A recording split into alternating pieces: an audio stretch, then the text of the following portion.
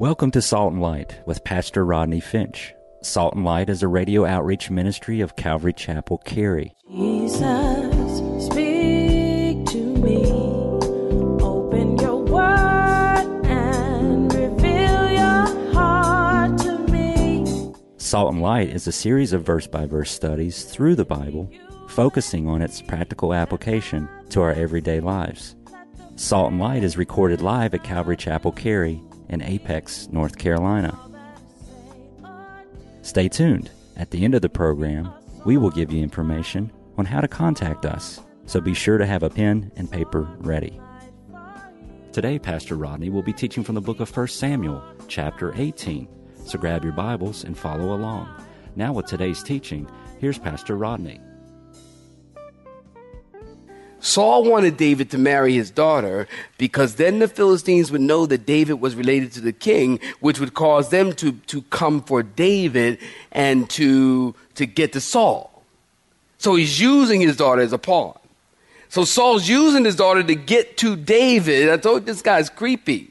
Now you remember last week I gave you 5 spears thrown at David, of all of which David avoids, remember? The first one was the spear of popularity. If you missed these teachings, go pick up the CD. The spear of popularity, and the spear of envy, and the spear of anger, and the spear of fear. And now we see here the 5th and final spear of front line. Notice the 5th spear front line. Saul decides to put David in the front. Did y'all get that? Sound familiar? Put David in the front in the heat of the battle with the Philistines so that the Philistines will kill him. Now, perhaps this is where David got the whole idea from in the beginning. I don't know. I'm just saying. Oh, you know the story. 2 Samuel chapter 11 and 12 tells us David had an affair with Bathsheba, and she was out on the roof taking a bath. And David looks over the way and he sees her and he sends for her. He sleeps with her. He gets her pregnant. He tries many things to cover his sin and they fail. And finally, David sends Uriah, her husband, to the front line of the battle. And perhaps, maybe, feasibly, possibly, David got that strategy from Saul. At this point, Saul's trying to take David's life. Verse 18, David said, "Who am I that I should be the son-in-law to the king?" Now, I love this verse, actually. I really do. Because I think it tells us a lot about David in his heart. David is humble. David didn't know what was in the heart of Saul. David is trusting God and allowing God to lead him with a humble heart. Did you know that these are the kinds of people that God uses? God uses humble people. Write it down. That's right. God uses humble people. God asked Moses, remember, to deliver the Israelites from Egypt in Exodus chapter 11. And Moses said, "Who am I that I should bring the children of Israel out of Egypt?" Humility. God asked Gideon to deliver the Israelites from Midian. Remember? And Gideon said, "Oh, my Lord, how can I save Israel? My clan is the weakest in Manasseh, and I am the least in my father's house." Judges 6, verse 15. When Samuel told Saul that he was going to become king, remember Saul said, "Am I a Benjamite, the smallest of the tribes?" 1 Samuel 9:21. So God uses humble people. And the tricky thing is to stay humble after God uses you. Now, that's where things get a little tricky. Because everybody started out humble. Everybody. They start out humble. The thing is to stay that way. After God does a great work through you, then stay that way. After God did a great work through Moses, he was the humblest man on the earth. And how do we know that? Because he told us. In Numbers chapter 12, verse 3. Look it up. If you know your Bibles, you know that already. Gideon refused to become king. Judges 8:23. And now Saul is out to kill David. He started humble. I've seen this over and over. Listen to me.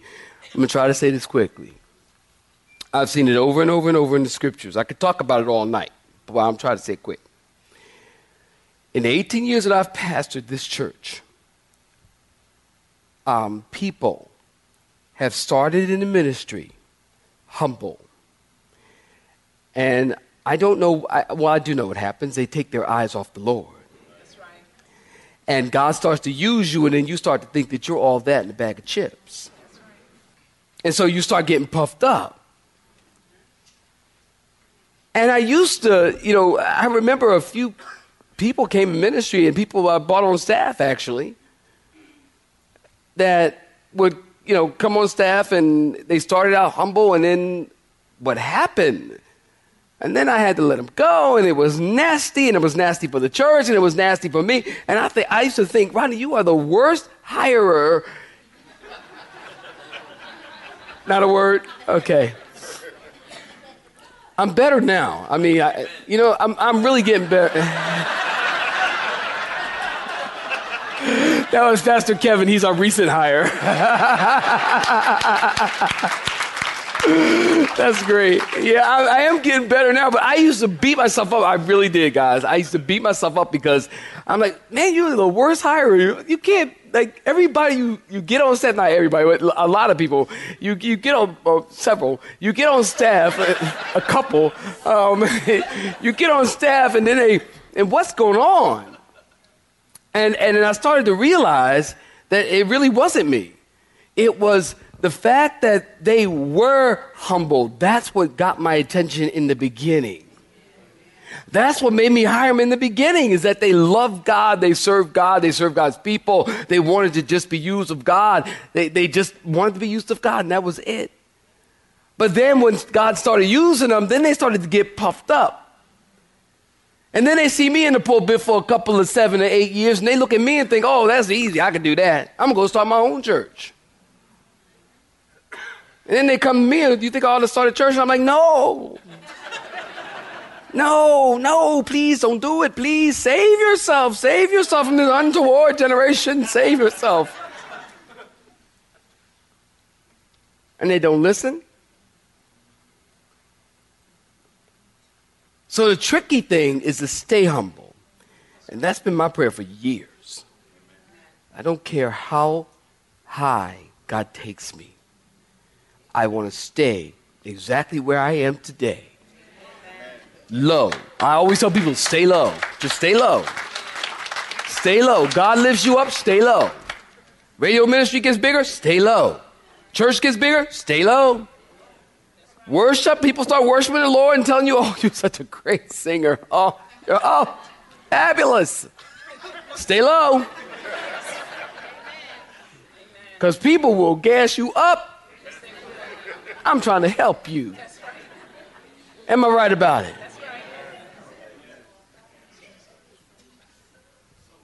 As soon as they don't like you no more, they put a pin in you. Boop.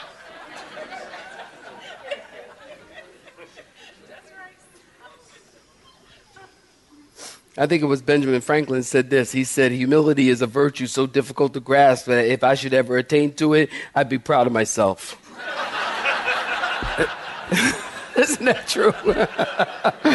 That's probably the truest thing I've heard. Look at verse 19 in your Bibles. We got to move forward. I can't believe it's 8:10 already. Look, we got to move forward. Obviously, there were plans for David and Merab to be married. The date was set, but Saul changed his mind. He gave Merab to another man, Adriel, the Maholathite, as wife. And we don't know why, maybe trying to provoke David, trying to make him angry. We don't know why. Look at verse 20. God is working it out, though, because Michal, Saul's other daughter, loved David. Isn't that like God? And they told Saul that Michal was in love with David, and Saul said, great, I'll give her to him that she may be a snare to him, in verse 20. Did y'all get that?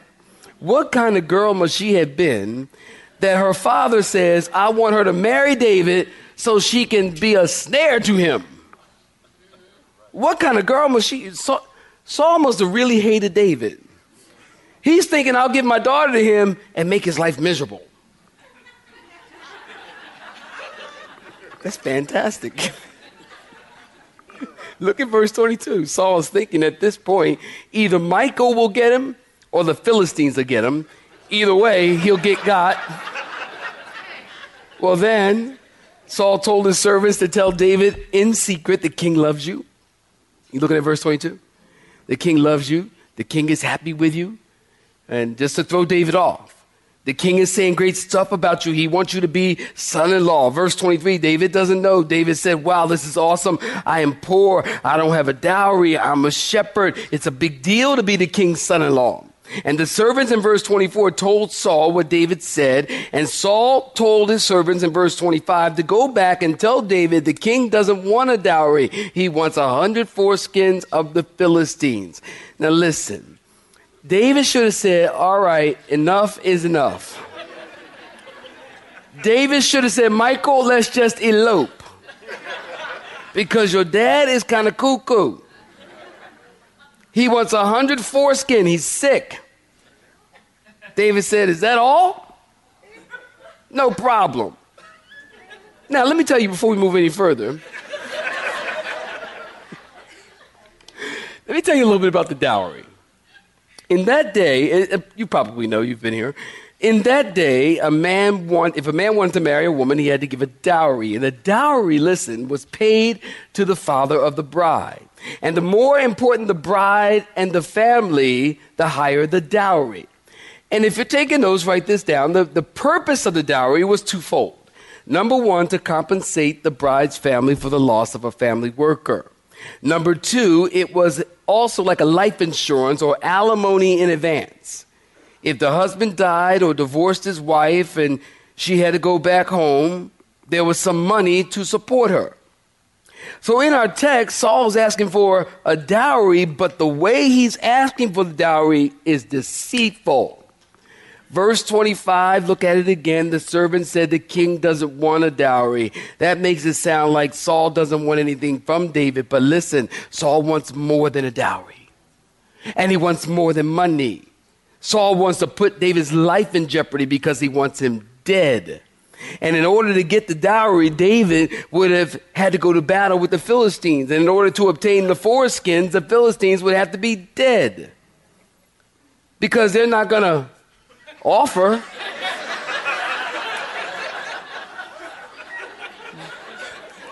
Y'all should see the guys' faces from here. The guys are going.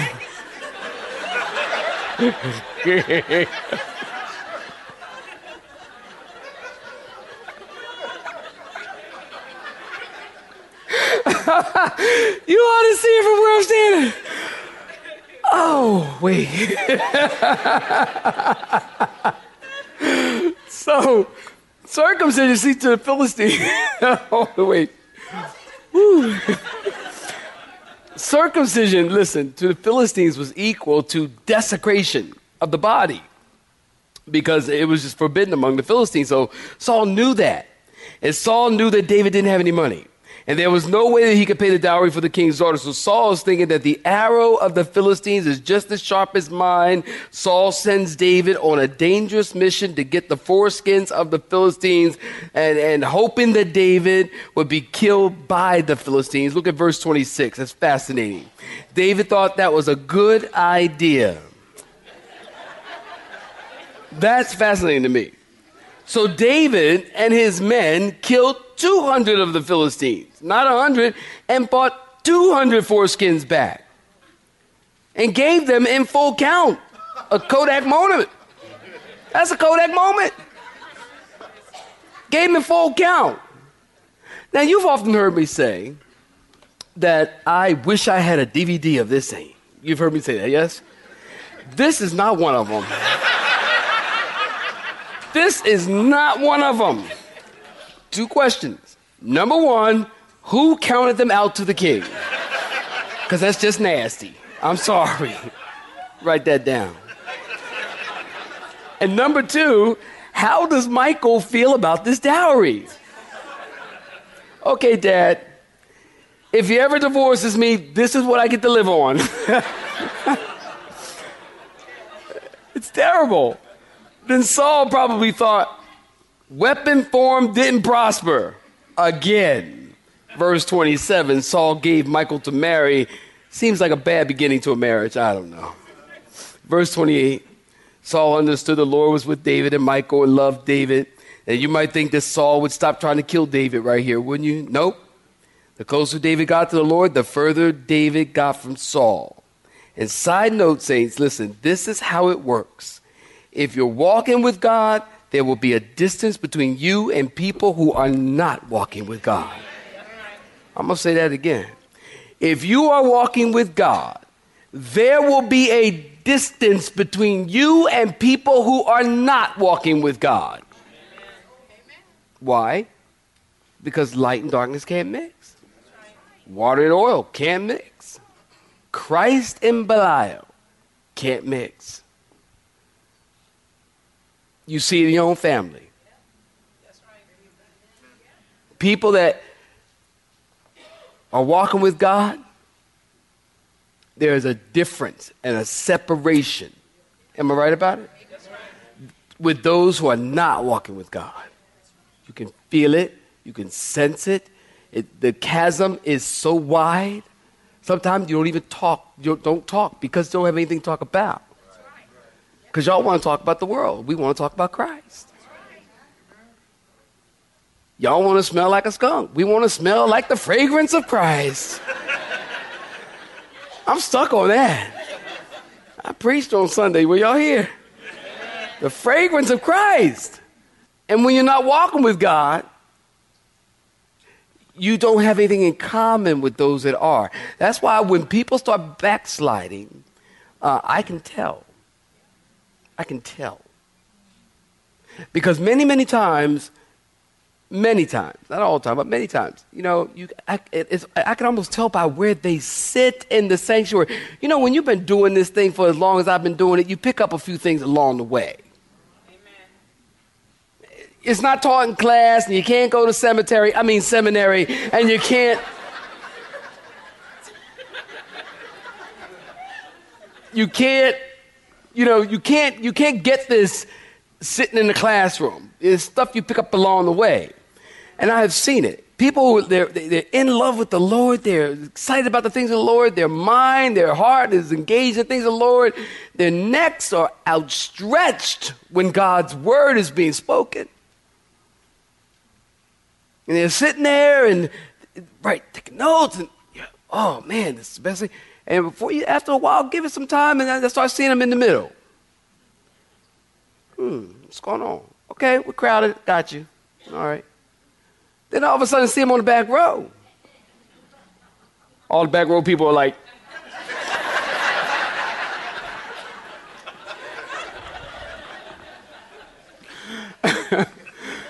but you see them on the back row. Why? Because it's just you just start to see a lack of interest. And I guess as a pastor, for me, I can feel it. I can feel it. I can feel it. I can feel it. I can walk in this room and feel it when people aren't worshiping. I can feel it. I don't know, can you? I can. I can walk in here and go,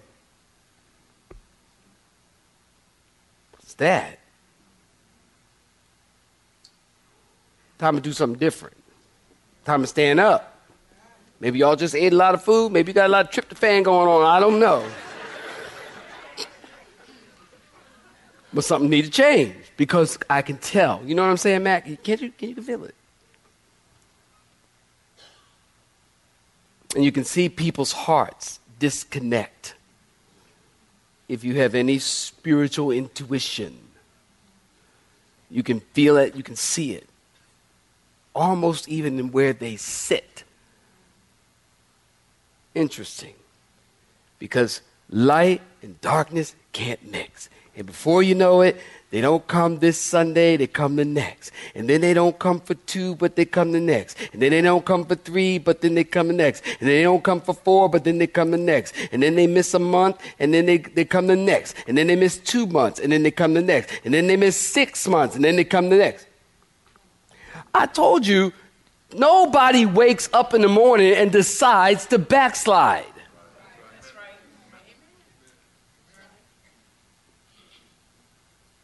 You don't get up in the morning and go, you know what?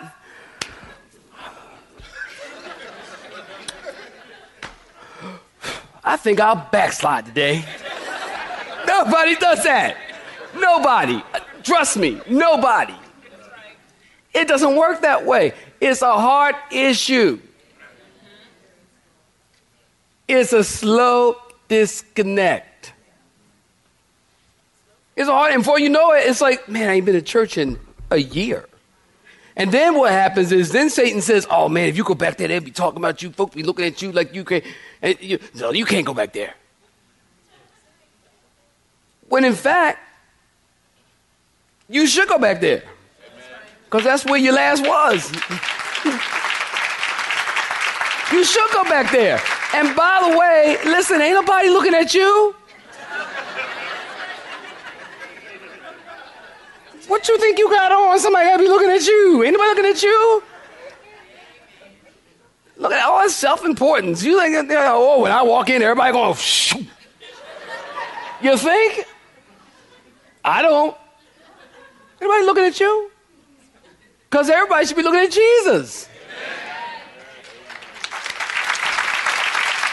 We should be looking at Jesus. Ain't nobody looking at you. So you should go back.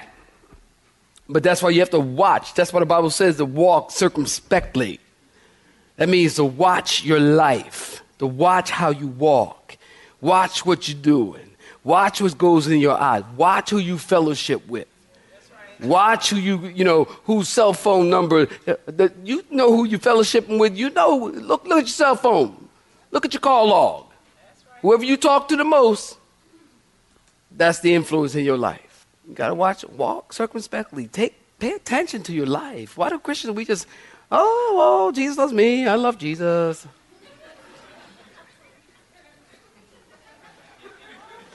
Go to church, worship, go home, watch a few movies. You got to walk, you got to pay attention to your life as a Christian. That's right. You really do. Are you reading your Bible? I have to pay attention to my life as a Christian. I'm just studying the Bible for a living. And I have to watch my life. And I study the Word for a living. This is what I get paid to do.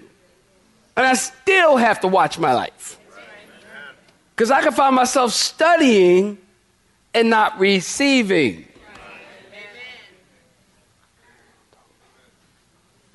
Look at verse 28. We got to get going. So, Saul, there's this disconnect, a distance. And even though Saul knew that the Lord was with David, Saul made himself an enemy with David. And when he made himself an enemy with David, watch this, saints, he became an enemy with God. And therein lies the problem. And verse 30 makes it clear. David is a marked man. The Philistines want to kill David because of the foreskin issue.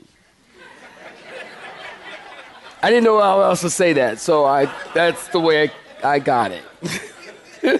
Saul's plan for David backfired, and David behaved wisely. Look at verse 30. David behaved wisely, verse 5. David behaved wisely, verse 14. David behaved wisely, verse 15. David behaved very wisely. And here in verse 30, David behaved more wisely than Saul's servants. So his name became highly esteemed.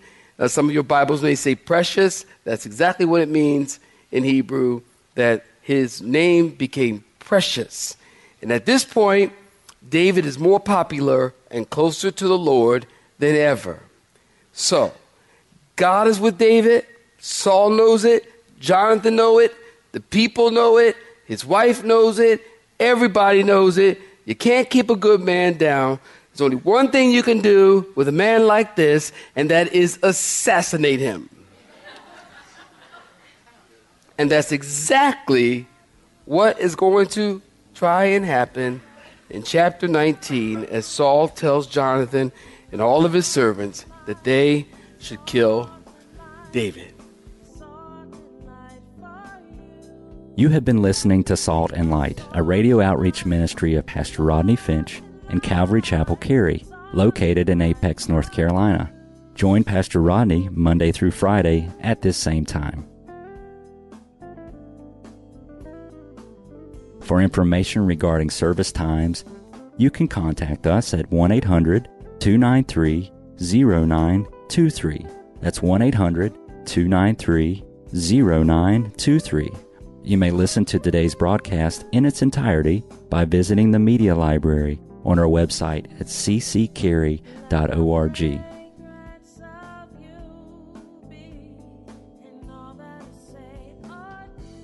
We would like to thank you for tuning in to Salt and Light and pray that you have been blessed. Until next time, may you be salt and light.